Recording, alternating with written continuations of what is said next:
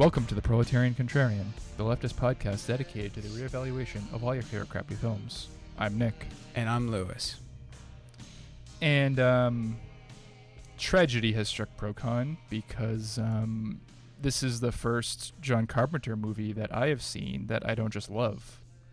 He's no longer batting 1,000 in my mind. Yeah, I have seen this one before, and I thought I liked it more than I do on a second watch. So it is truly a tragedy of the highest order, folks.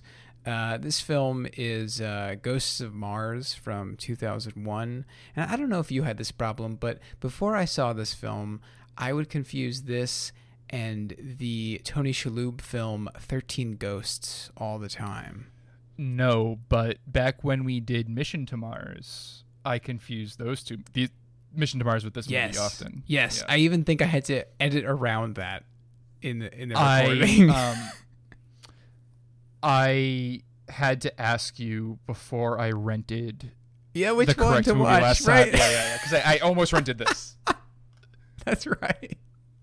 But yeah, no, I don't hate this movie, and we'll get into it as we do on the show. But it's certainly like I said, the first Carpenter movie I've seen that like I wouldn't rush to rewatch. For me, it was Starman. I don't even think I got through all of Starman the first time I watched it. I think I kind of skipped around in that movie. Mm-hmm. It's one of his just like straight drama pictures. There's not too much horror. There's very light on sci-fi, and it's a little more. It's just a little too sincere almost. It's not a film that I recommend to anybody. But it was a fairly successful, one of his most successful films. Right. The only thing I know about Starman is that Guardians of the Galaxy 2 leaned on that for like the meta aspect of the Kurt Russell character. Like, he came to Earth and he fell in love with this. Yeah, exactly. Yeah. That's literally the only thing I know about that movie. But yeah, no, I really like Carpenter. I don't like to pick favorites when it comes to like art stuff of any kind, but he is certainly one of my favorite directors. And I feel like he's kind of unfairly kind of like dismissed because of like the Ghosts of Mars era of his career. Yeah. Oh yeah. I mean, but like, I don't know. He's got some just utter shit back to back here. Escape from. Unfortunately, it's utter shit that. Well, fortunately for me, it's utter shit that I like. Unfortunate for his career. Village of the Damned. I enjoy that film, but it didn't do well. Escape from L.A. People hate it, but I love it. Vampires, another one, very fun movie. Right. But yeah, just all of these are critically panned films and box office bombs. I mean, but I mean, I don't know. Like you go back to, he seems to have like found himself lately. Like I know he does like some video game work, he does like his albums that I really like. He did that Joker comic last year, or actually it might have been earlier this year. Amazing. I have to get that, but I skimmed through it. It's not great, but whatever. I'm gonna do it for my boy. But like you look at his early career, like his run in the late 70s to the early 80s is just unreal. Like Halloween, The Fog, Escape from New York, The Thing, Christine, just like that stretch is wild. And it's like one per year. He just worked himself, and it shows because the guy looks ancient at this point. But like he always looked ancient. You go back photos. He's also never had any sense of style. Like there's that amazing photo that people, always they share it every once in a while of him and some kid, and he's wearing just a sweatshirt. He's just wearing like this gray sweatshirt. The kid is also dressed in a sweatshirt. Like it's great. He has a child sense of fashion. It's amazing. It is kind of like that Matt Christman photo where he's wearing a t-shirt and there's a little shorts. Kid. Yes. Little kid. Yeah, it's exactly like that. Yeah. But I mean, Carpenter was married to Adrienne Barbeau, so who needs fashion? Right. Like, come on. Right, exactly. It's funny. I have an Adrienne Barbeau signed poster of Escape from New York. And amazing. it's like I bought it at a thrift store.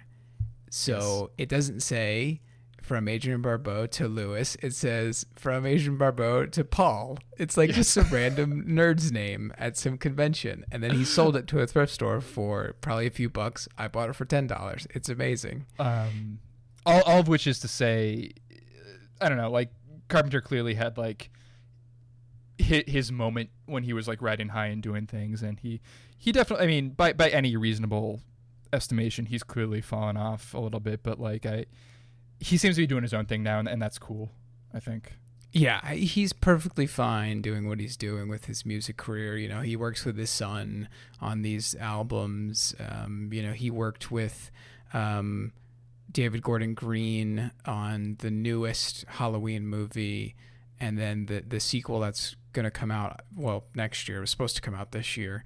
You know, I think he's content with what he is doing. He's also never been a guy who really, you know, cared much about what critics thought. Like he was in it for a paycheck. You know, he's obviously a very accomplished artist, and I'm sure he cares about the art. But he's also kind of one of those craftsman directors who's like, you know what, like I'm just gonna do whatever's thrown my way, and you know, hopefully it pays well, and hopefully it makes a lot of money when it's in theaters, because he's so indebted to the films of someone like Howard Hawks, the great director Howard Hawks, who did the film Rio Bravo, which this film and the film Assault on Precinct 13 are basically remakes or reimaginings of.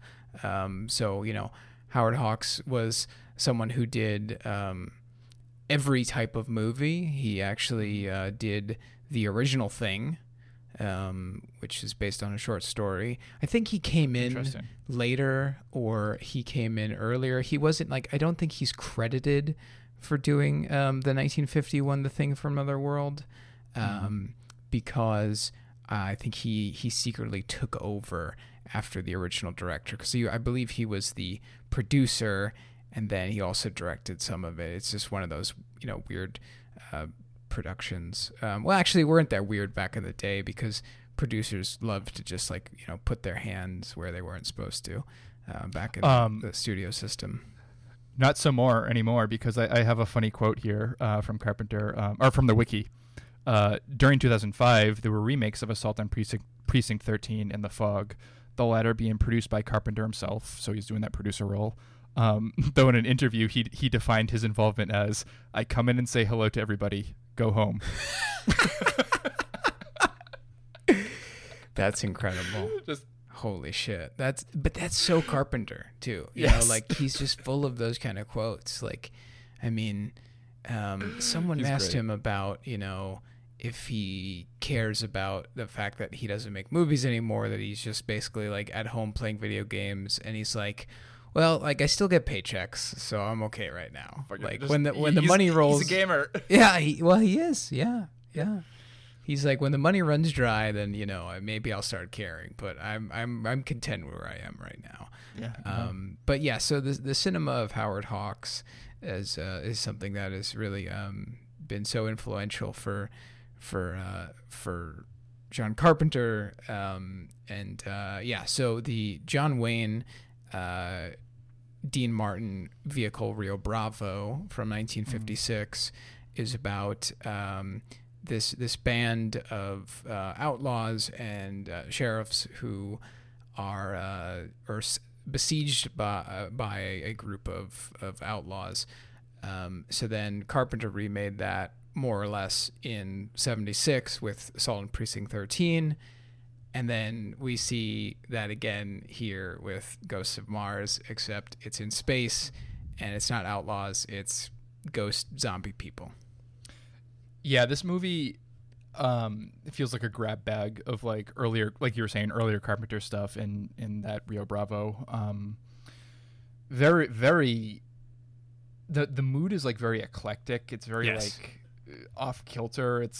The cast is insane. The cast is wild. And speaking of which, I'll run that down now. Ghosts of Mars stars Ice Cube. Yep. Natasha Henstridge, best known perhaps as Syl from the Species movies. Yes.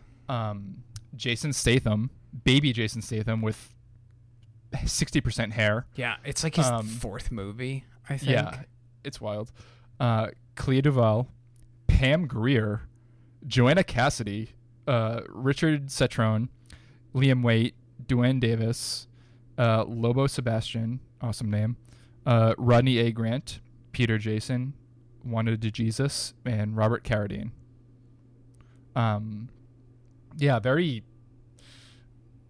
early, like people earlier, like either early or late in their careers. Yeah, seems exactly. like. Yeah, and then you have someone like Robert Carradine, who I think at the same time was on the Lizzie McGuire show as her dad. I knew that name sounded familiar. Yeah. He's one of the Carradines, you know, the Carradine family. We have, of course, talked about David Carradine multiple times. The late, great, you know, Kung Fu, Grasshopper himself. Yep.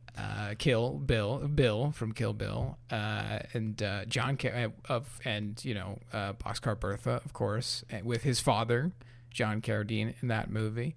Also, Keith Carradine's daughter is Martha Plimpton. That's right. Yes. That is very random. And I'm not sure if we have reviewed a film with Keith Carradine in it. I'm not sure about that. He's in a lot of Walter Hill, but I don't think he's in Geronimo. But yeah, he's somebody we have to plumb the depths of his filmography. That's for sure. He's been in a ton of shit. He's probably the most unlucky of the Carradine brothers until he gets, you know, he's in Deadwood. He plays Wild Bill Hickok in Deadwood. But before that, he's not the most successful of the Carradines. Sure. But yeah, so crazy fucking cast. Yeah. Very, very wild. So yeah, this movie's squarely in pro-con territory because the budget was $28 million, made half that at the box office. Yeah, exactly half of that. Jesus Christ. Not really surprised. Tomato meter score are ever reliable, 22%. Audience score 24%. So very closely. That never happens for us. Very closely aligned. No, I saw that earlier and I was like, fucking hell. Yeah.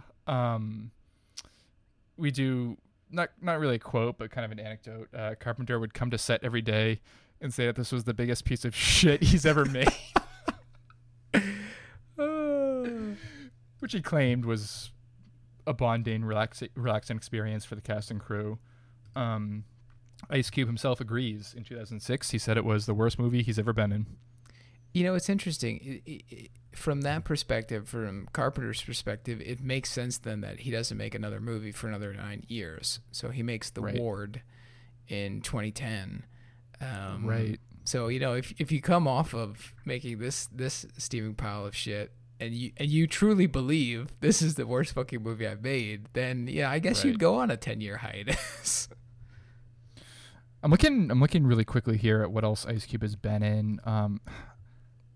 This movie is better than Anaconda. Yeah, I would agree.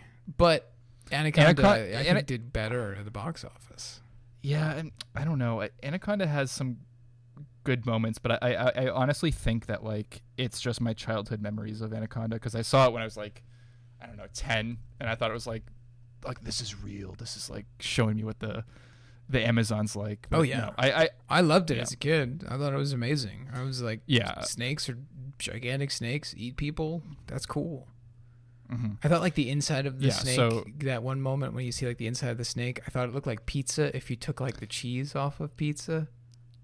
Yes, because we get a POV camera of Owen Wilson being consumed by the anaconda. Yep. Yeah, so on balance though, I appreciate this movie more than Anaconda. So Ice Cube, you're canceled. Which isn't to say that this movie is without flaws, because there are flaws aplenty. It kind of breaks that rule we've laid down, that maxim of like 90 minutes perfect. I know. Because it does feel too long. It's 98 and it feels too long. Yep. I think it's the Which is- structure of the film. Yeah. I think because they have that one shootout that comes out of nowhere, and then they go back to just nonsense, and then they have two more successive shootouts. Yep. It's just like, just do one big one. Like, I just wanted the middle of the movie just to be like one fucking crazy shootout, and then end on the train and then go home. My theory for why it feels so weird and disjointed is like there are so many frame stories within frame stories Yes. within frame stories. Because like the overarching frame story is the lieutenant comes back to base and tells her story. Right. But then like within that story we get like other people telling her memories. Yep. And sometimes even within that third layer, Yeah. we go There's full another Inception. layer, We go to a fourth layer of a Mhm. memory being told. It's like, and they could have done some like cool storytelling tricks with that, or like or presentation tricks with that if they wanted to, but like they didn't. No. It feels so like disjointed, as I was saying, and like for no real reason either. I think they just like need to fill the runtime. Right. I think it could have been like a 60-minute movie, honestly. Yep. Like, and that wouldn't have gotten distribution. So No. I had to do this. It feels like a two-parter, like Star Trek or like Yeah. Battlestar Galactica Yep. movie. So some of the lighting is awful. Yeah. The transitions between scenes are like use weird wipes. Yep. They use like wipes. And it just doesn't look good. No, You know, these very digital wipes, not the old school wipes that you do, during actual editing of film. It does. Those don't age well. No, they don't. Revenge of the Sith is full of them, and it shows. Yes, that's right. Also, like, in addition to the wipes, there's a lot of like dissolves. Yeah. So it's like, just pick one. Just pick one. And the dissolves are weird because I just feel like, because the film, I don't know, like the film, it kind of jostles between quick, cutting 2000s-esque editing, and then kind of more of Carpenter's normal, kind of longer shots, tracking shots. So it's trying to fill in some of the gaps there with these weird ass fucking dissolves. So Yep. what would normally be maybe a shot that lasts 20 seconds, they dissolve and it cuts maybe 5 seconds off of that for almost no reason other than an editor was like, oh, modern audiences won't like how long this shot lasts. The dissolves they really took me out of it. Yeah. The worst part for me, like as I was saying, I like the sets a lot, but it's just Yeah. that damn lighting. It looks like TV. Awful lighting. Yeah, it looks like TV. Like, and you think like this is the guy that shot like Halloween, Right. And like the fog. Yeah. And like those are like the definition of atmospheric, and like literally in the fog's case, I guess. Oh. But like just in comparison, just it looks like a TV movie, and I say that as derisively as it's often intended to mean.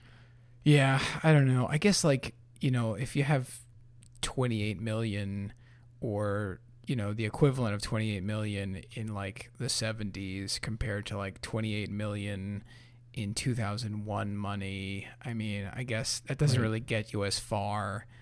It gets you enough to Sure.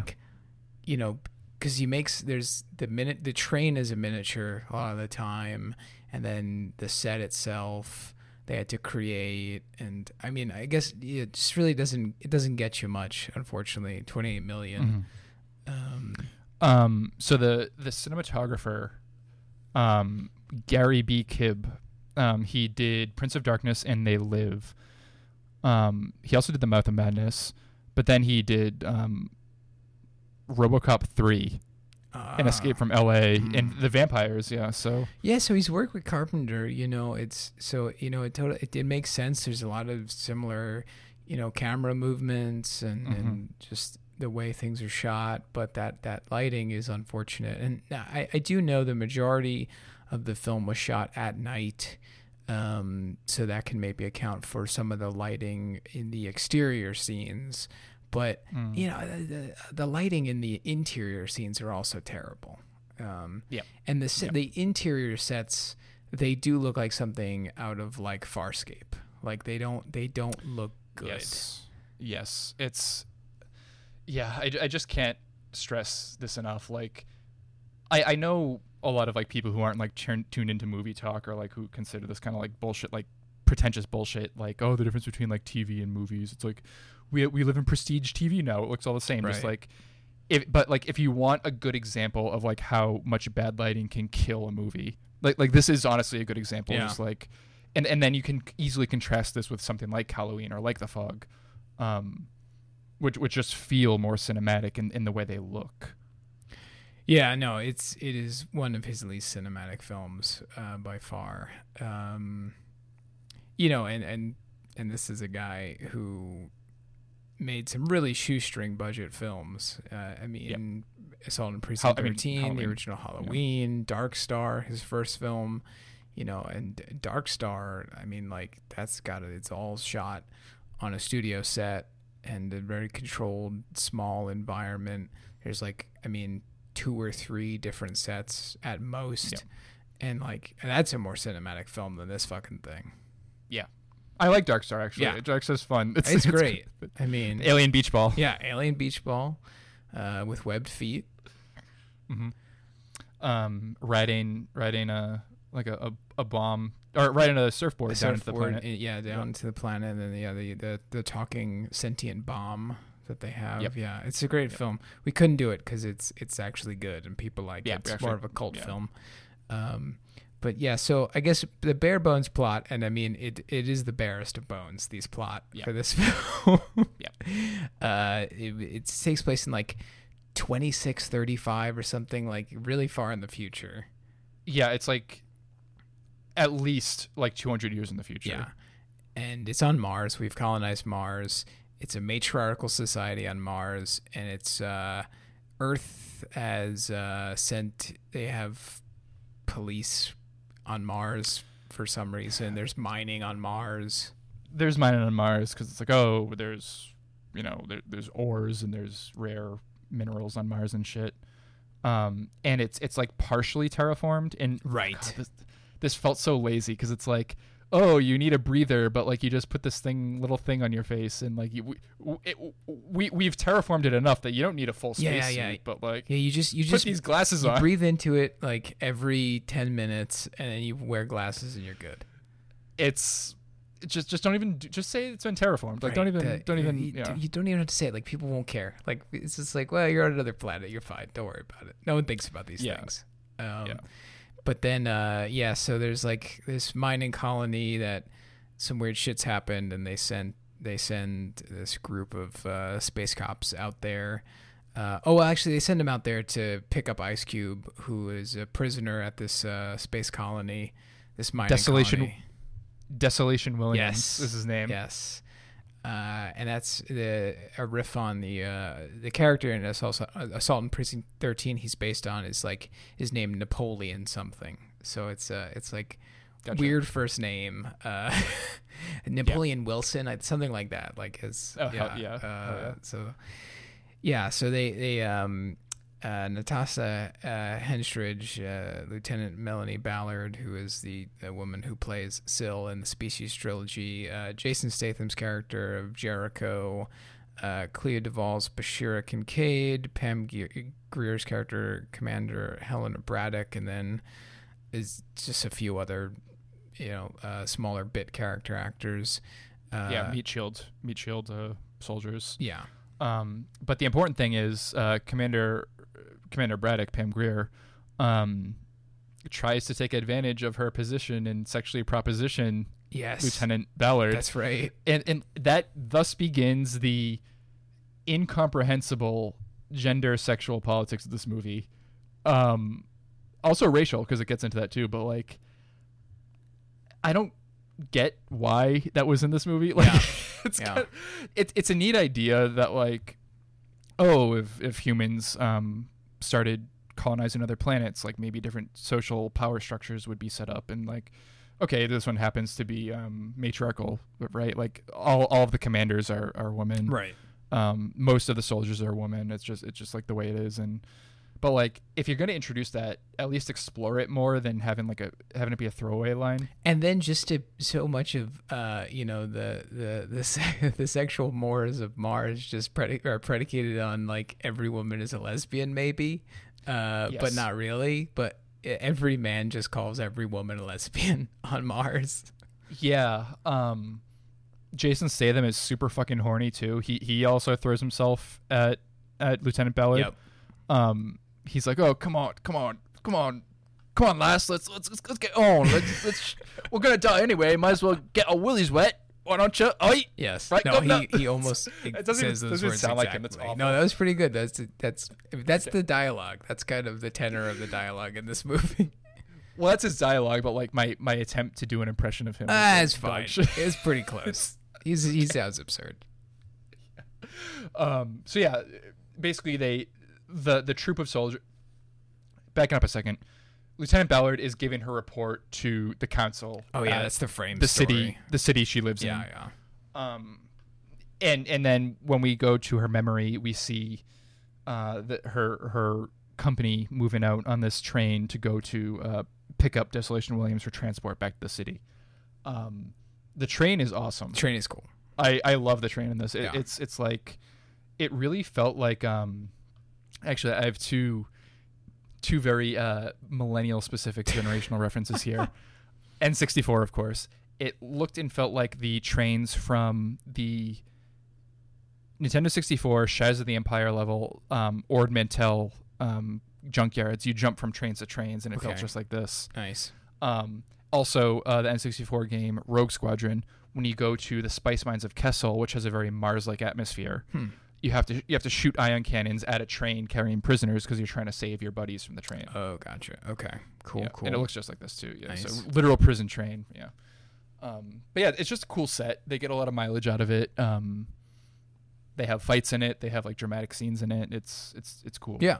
And when it's not an actual constructed set, it is a miniature. So that's cool. I mean, 2001 is far past the time where directors and special effects crews were using miniatures. So it's nice to see that kind of relic from the past in a film from 2001 for sure. If they had gone the special effects route, there could have been some dog shit. Oh my God! Of like yeah. the train. Yeah, I mean, thankfully, there's almost no CGI in this movie. Yeah, there really isn't. And when they do use it, it's like vapor, like misty spirits. Oh, and the fucking Martians in her dreams. Yes. In her fever dream of when the Martians. And that's what happens next. And well, not yet, but like at the end of the movie.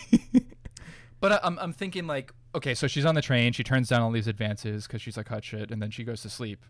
And she has this little pendant. Oh yeah, she does drugs. That's right. Yeah, what? Like, I don't there's understand so much random the drug shit is so weird. I don't understand it. She drops acid Yeah. or does edibles or something, like, and she keeps it in this little pendant. Yeah. And like, as the like train Celtic is going to the pendant, and then when she looks at the pendant, the Celtic knot on the pendant, like it starts moving. And that's CGI. Okay, that actually is one of the few instances of CGI. it's incomprehensible. And then she wakes up because they're at the outpost. Surprise, surprise! There's no one at the outpost. Everyone's missing. This is getting kind of spooky and eerie. So the whole company moves out. They poke around. They find bodies and like junk hanging from the ceilings of all the buildings they investigate. And the junk is cool because they find like these. They're almost like totems. Like made of scraps of metal and just you know bits and pieces of detritus, and it's like they're hanging from the ceiling like mobiles, so that's cool. But then everything else sucks. Yeah, I mean the set's cool.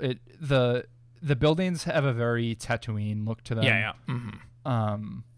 Especially like prequels era, like little Anakin's home. I was thinking of a lot. Again, it's just shot poorly. Like it could have been so much more atmospheric. They could have like really played up like the dust, I think, and like the light being filtered through. There's almost dust. like no dust. There's that CGI dust that happens in like the dreams, but that's it. Yeah, it's awful. And And then the company, specifically Ballard, they find Desolation Williams and some other prisoners, notably the doctor, Dr. Whitlock, the Joanna Cassidy character, who becomes important later on. But when they find Desolation Williams, he's just like sitting there. He's like got this pissed Ice Cube look on his face, and he's wearing a tank top and orange and gray camouflage. Incredible. Like Geno's. Yeah. Incredible. I mean, it's if you're on Mars, that's the right color, at least, I guess. Yes. Yeah, it is. Just I also got heavy StarCraft vibes from this movie. Oh yeah. Because like we have like the Terran idea of like colonizing worlds. Right. We have the Zerg aspect for like the enemies, which will come later, and then we have the Protoss for like the psychic shit. Oh yeah. Okay. So it's like all three of the StarCraft. Just very weird grab bag of like aesthetic touchstones, like of the era, the contemporaneous sci-fi stuff that was going on. Yeah, it's just, I mean, the story's interesting, right? It's like, so just to pick apart the title, it is literally Ghosts on Mars. It is ghosts of dead Martians.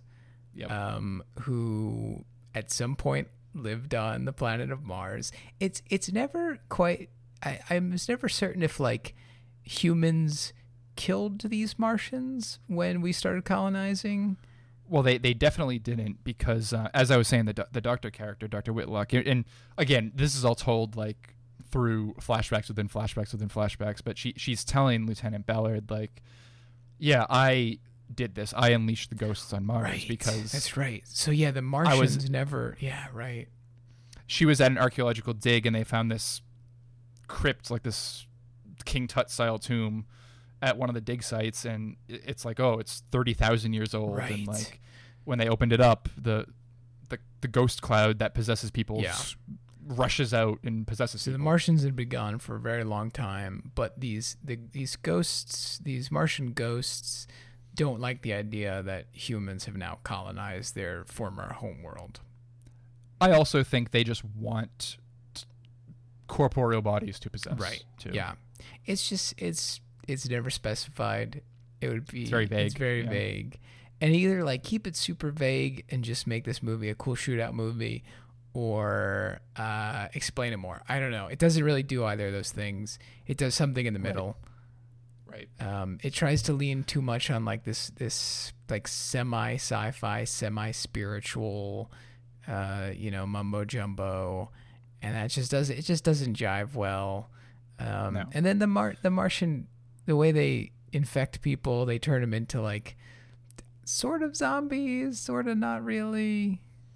They become orcs, like Uruk-hai, basically. Like, so just to pick up the thread a little bit. So once Desolation Williams is in custody and the soldiers are exploring around a little bit, waiting for the train to come back, Commander Pam Grier goes off. She turns a corner and disappears. Yeah. And the next time we see her, this barbarian savage is carrying her head and puts it on a pike. Yep.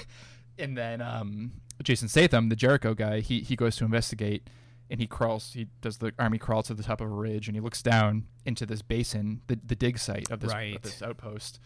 And it's just like, I don't know, probably like 200 essentially barbarian orcs just chanting and doing like this, I don't know, like Kiss concert or something. And this sequence, the weird way they're chanting in like the music in the background and like the scenes dissolve into each other. I fucking saw this when I was a kid on TV one time. Really? And I was like, I think I was watching it with like my mom or something, and like it was just like, "Rawr," and they're like spraying blood on themselves and like throwing heads and like waving their swords around. And I was like, yeah, like this is cool. I had just seen Lord of the Rings for the first time, so I loved it. I'm like, this is just like the orcs. Like, yeah, this is like Lord of the Rings. And Mom's like, this is weird. We should change this. She was right. She was right there. She was right. Shout out, Mom. But yeah, no, just very, very, very like stock characterization of like, oh, barbarians with their torches and sharpened teeth and stuff and painted faces. Yeah, and I appreciate the look. I do. It's interesting. Like each one of them has their own, specific look. Like they put like barbs and pointed objects through their face or their arms or something, and they have different like blood on their face or war paint. They have different body parts that, like sewn onto them and shit. Do you know that comic book series Crust? No. It's a series by Garth Ennis. Oh, okay.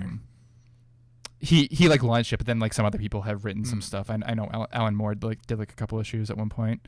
But the idea is you get this bloody crust in your face, which is what happens to one of the characters, actually, or one of the throwaway characters that's in the prison, and then you just it's a virus that infects you, and you just become horribly violent and like sadistic and kind of. That's this movie. Yeah, right. It's just another thing. Crust began in 2008, and I mean it's like there's more going on with the Crust story, but like the basic premise of like you get possessed and you get this crust in your face and you just become horribly sadistic without losing your intelligence is like this movie. Yeah.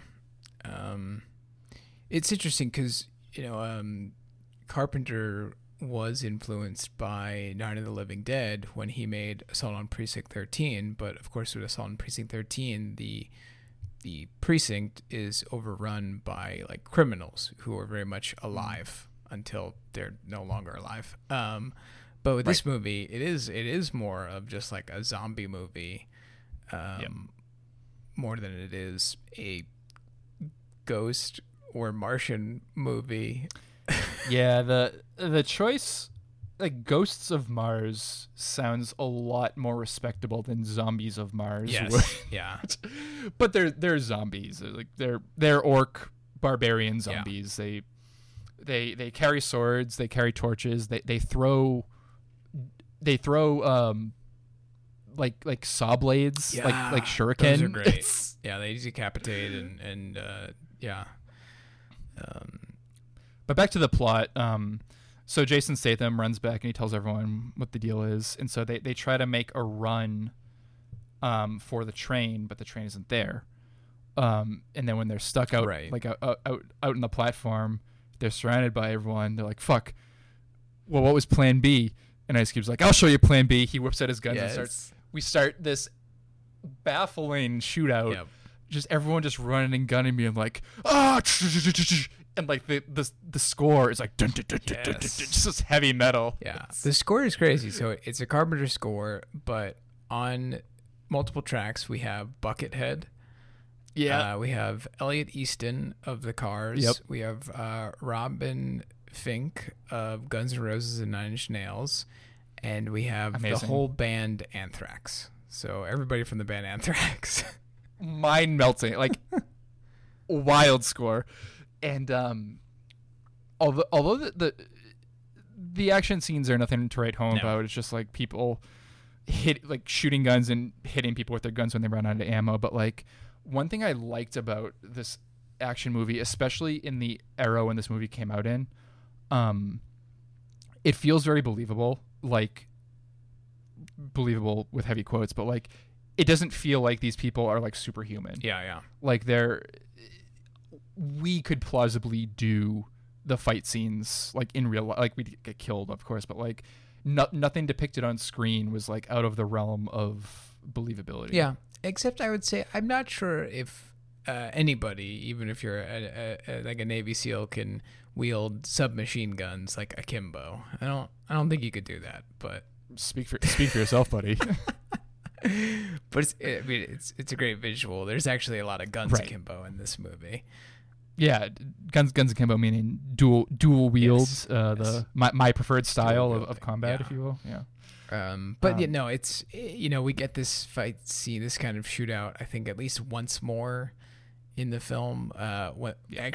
Coming up next, because then they retreat to the precinct, and we kind of get another it is little nod to Precinct 13 here. Yeah, they do that under siege thing a lot. They try to leave the building. They find they can't. They have to go back into the building. They try to get something, and then they have to go back in. It's a lot of like standing around inside the Mars precinct, I guess.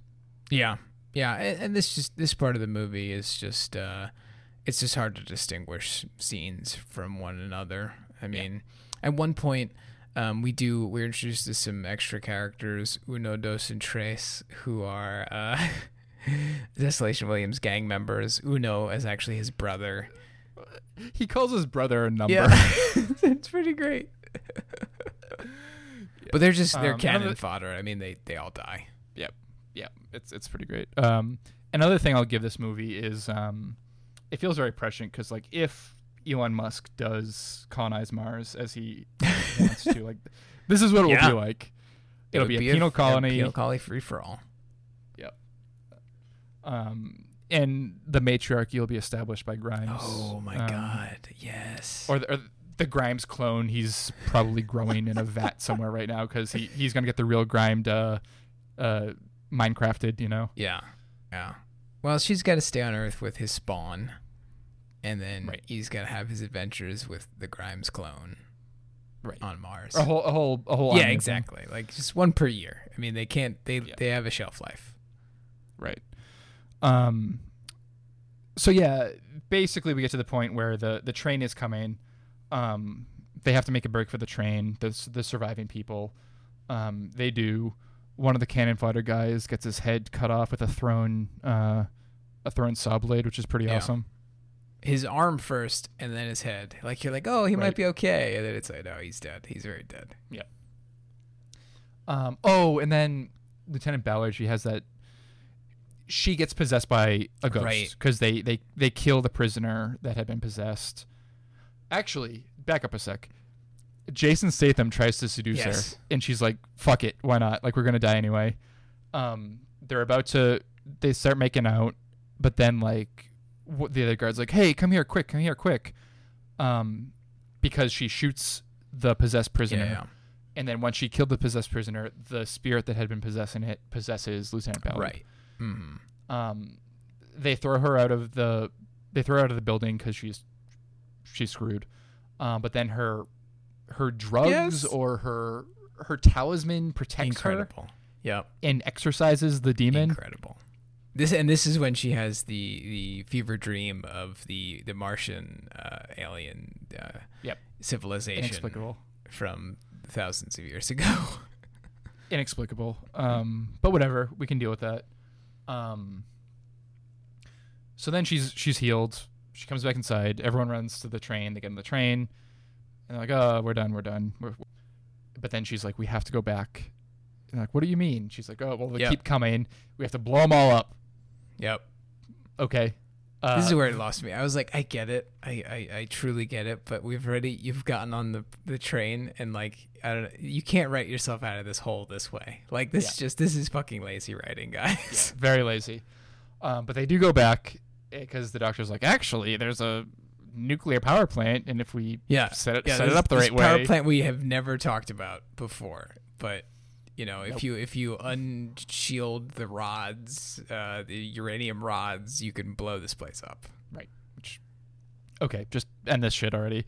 So half the team stays in the train. They distract the zombies at the station. The other half of the team sneaks over to blow up the power plant, which they do. But of course, the zombies eventually notice and they run over.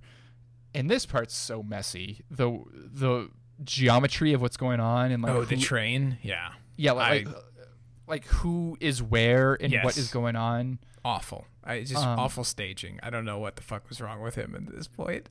Yeah, incomprehensible. The important part is everyone except Lieutenant Ballard and Desolation Williams die. Yeah, I can't even tell you how the majority of them die. Like, they just do. They basically eat Jason Statham because they all jump on, a whole group of them jump on him. And they start, I do remember that now. Yeah. They start eating him. And I know Robert Carradine, before they leave the station, he gets one of those saw blades to the neck, I think. Right. No, it's as the train is chugging and gaining steam and going faster. one of the zombies wings him with a thrown something. I don't remember how Peter Jason, the other, like the actual captain of the train, dies. The guy who kind of looks like Meatloaf, but I know he dies at some point. I know the other woman soldier, she gets her head chopped off with a saw blade too. Yep. Mm-hmm. She dodges 2 of them, and then the third one chops her head off. Yeah. Yep. But the point is, Ballard and Desolation are on the train. They're like, oh, finally. But of course, a few zombies are on the train, including the lead kind of Marilyn Manson looking zombie. Yes. Yep. Whose name is Big Daddy Mars. Amazing. Yeah, Big Daddy Mars. So she fights him up top. And Desolation fights him. Desolation fights him up top, and she fights the Freddy Krueger one, right? The one that has like the hand blade. Right. Yes. Of course, they both beat their respective enemies, and they detach the train car that has more zombies, and it blows up, and they zoom away. And then the timer they set on the nuclear power plant blows up. Right. So all's well that ends well. And then this is where the weird racial politics come up, because I thought they were going to be a couple or like have some kind of like a kiss or something, but no, it's like kind of a black guy and a white woman. And they do have some kind of mutual respect. Like they're both badass and like, oh, okay, so they're like, you'd be a good cop and you'd be a good criminal. No, she's like, he says to her, you'd be a good criminal, and then she says to him, you'd be a good cop, and then they're both like, nah.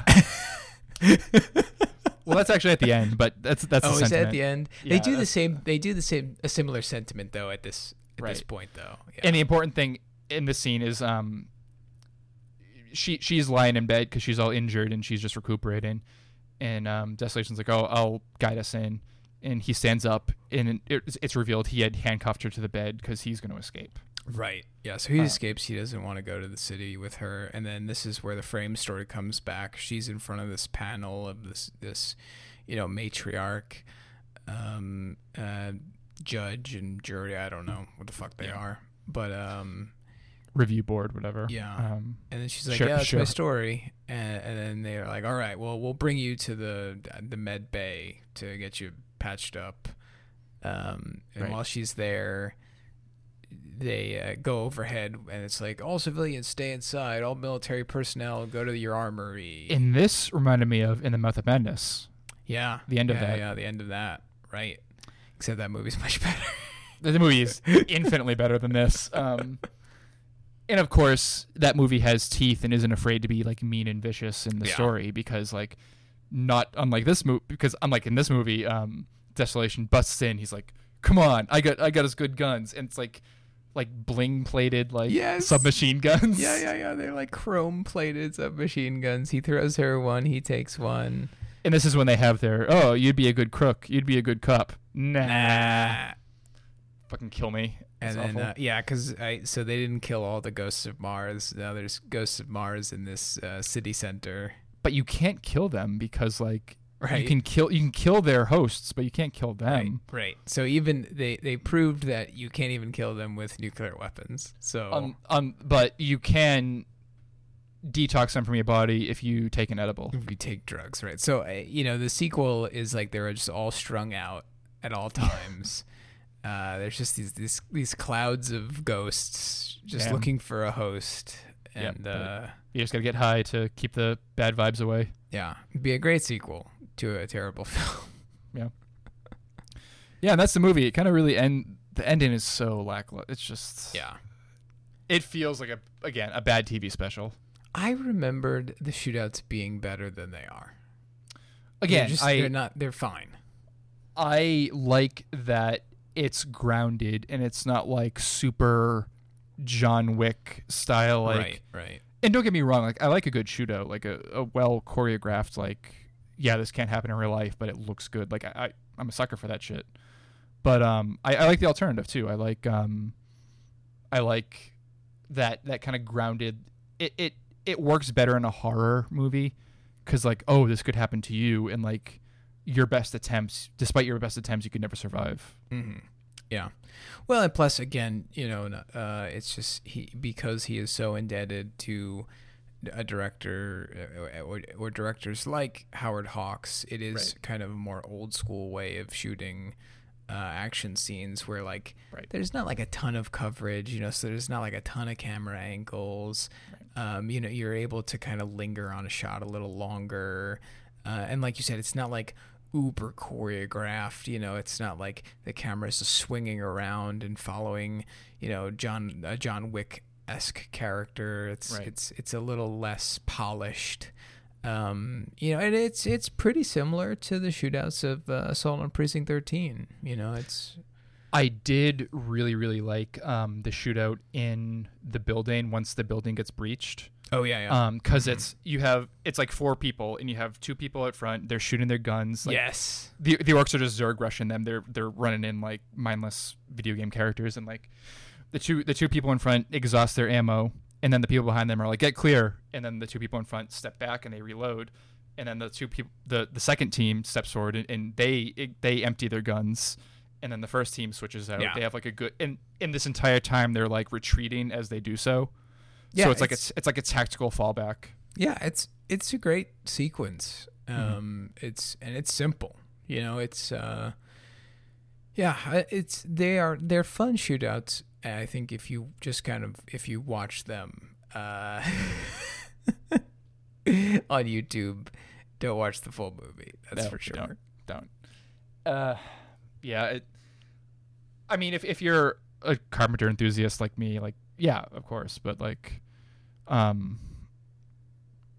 definitely lesser Carpenter. Yeah.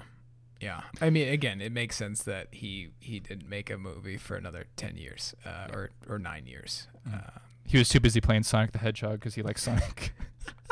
I mean, he totally was. Like, that's the reality, right? He must have been playing video games. On Wikipedia, he says he likes the Fear franchise, which makes sense, and he likes Sonic the Hedgehog.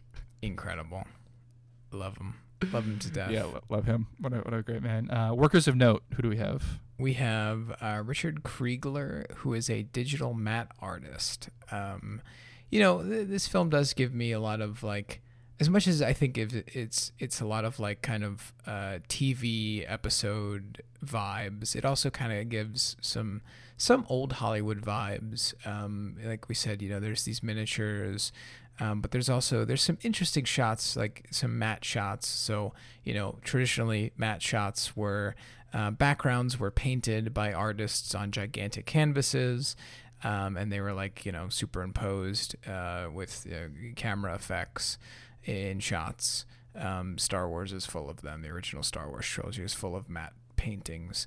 But here there's just digital versions of that. And there's some... They don't use them often. There's a few shots of like the city itself. In the beginning of the film, there's like a eagle eye view of the city that's a digital matte painting, and then there's a scene as the train is entering the station in the beginning of the film where there's a matte painting in the background. And again, they're digitally constructed, but they look pretty good, and they give off that type of old Hollywood effect that John Carpenter is pretty well versed in. Mm-hmm. But for once we'll say digital stuff's good. Yeah. We also have some uncredited people here. We have Robert Hall, special makeup effects artist. Marge Keklamanos, special makeup effects artist, and Sandy Rowden, special makeup effects artist. As usual, we always want to focus on uncredited cast and crew members. But yeah, the makeup on the orc, zombie, alien, ghosts was cool. Yeah, certainly stuck in my head with my little anecdote from childhood of like this fugue state I went into when I saw like an orc thing on TV, a thing that could charitably be interpreted as Urkai on TV. Yeah, exactly. No, it's cool. It's cool makeup. Yeah. It's not overdone, which is exactly. Yeah. Which is something a lot of like monster, like especially like generic like cannon fodder monsters can fall into. Yeah. No, it's just everybody has their own like bits of flair, basically, in their face or their paint. One woman, she has literal hand bras. It's someone's it's great. Cut off hands as a bra for one of these zombie ladies. Closing thoughts. I guess for my broke recommendation, easy. We're gonna go with the gimme here. We're gonna in true Carpenter fashion. We're gonna just do the minimal effort thing. If you're a Carpenter completionist, Carpenter fan, also if like you're just a genre movie person, this is probably a kind of a good enough movie that you just overlooked, not unreasonably, but there's genre cheesy goodness to be found. Yeah, in multiple genres, right? Horror genre, action adventure genre, police procedural. It's worth watching on a few different levels. Western to a degree, since it is based on real Bravo. Drug movie. Yeah, the first time she does drugs, she sees like waves.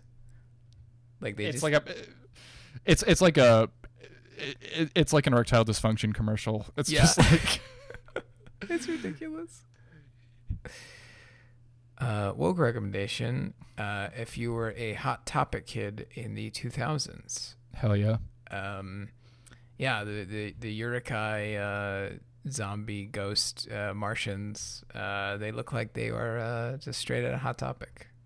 Big Daddy Mars is your lord now. Follow him into battle. He's got a cape. Yeah, he's great. I mean, he's got a cape and a sword and long hair. Just gigantic. He's me. He's got like gigantic chest too. Like it seems like a fake chest piece that they put on this man. It's like built out. Yeah. It's funny. My bespoke recommendation is I don't know. I mean, probably most of our audience is on Twitter and on social media, but if you've been following Ice Cube on social media, boy oh boy, it's even going off as they say, just full blown Q Hotep anti-Semitic craziness, just like he's just going off.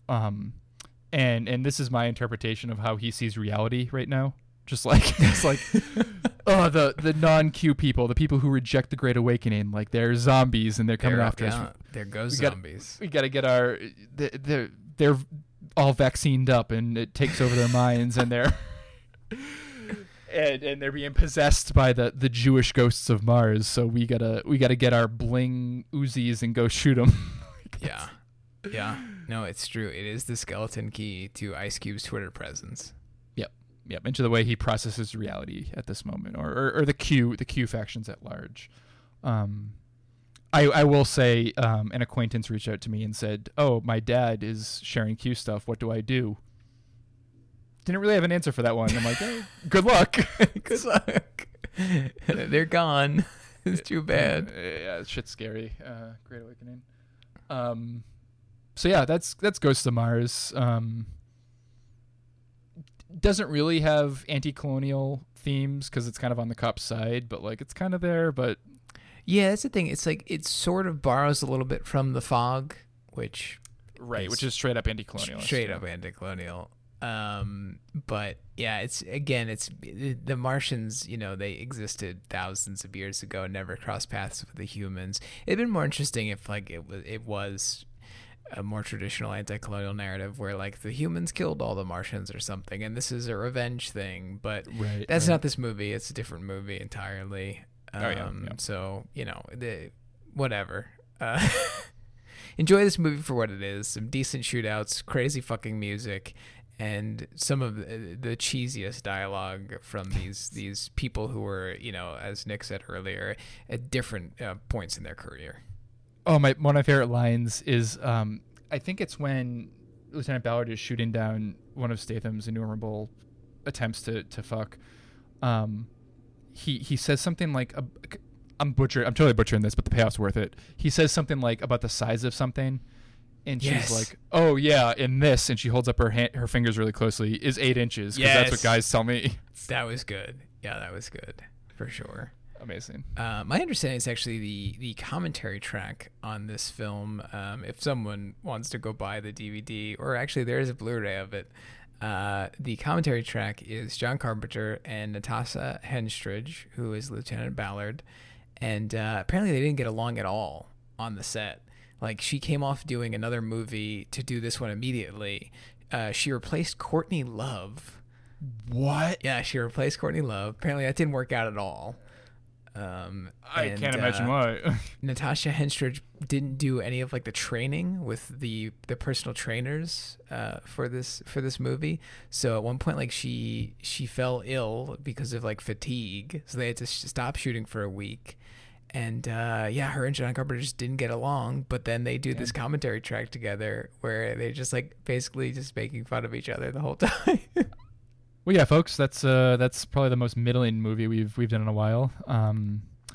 Follow us on all of the standard social medias, patreon.com/pro_con. Give us some money, please. We give you our minds and our hearts every week. Twitter.com/proletarianc, no spaces. Facebook.com proletariancontrarian, no spaces. And Instagram.com, or I guess on Instagram app, proletarian.contrarian, no spaces. But yeah, thanks for listening, and we'll see you next week. Bye.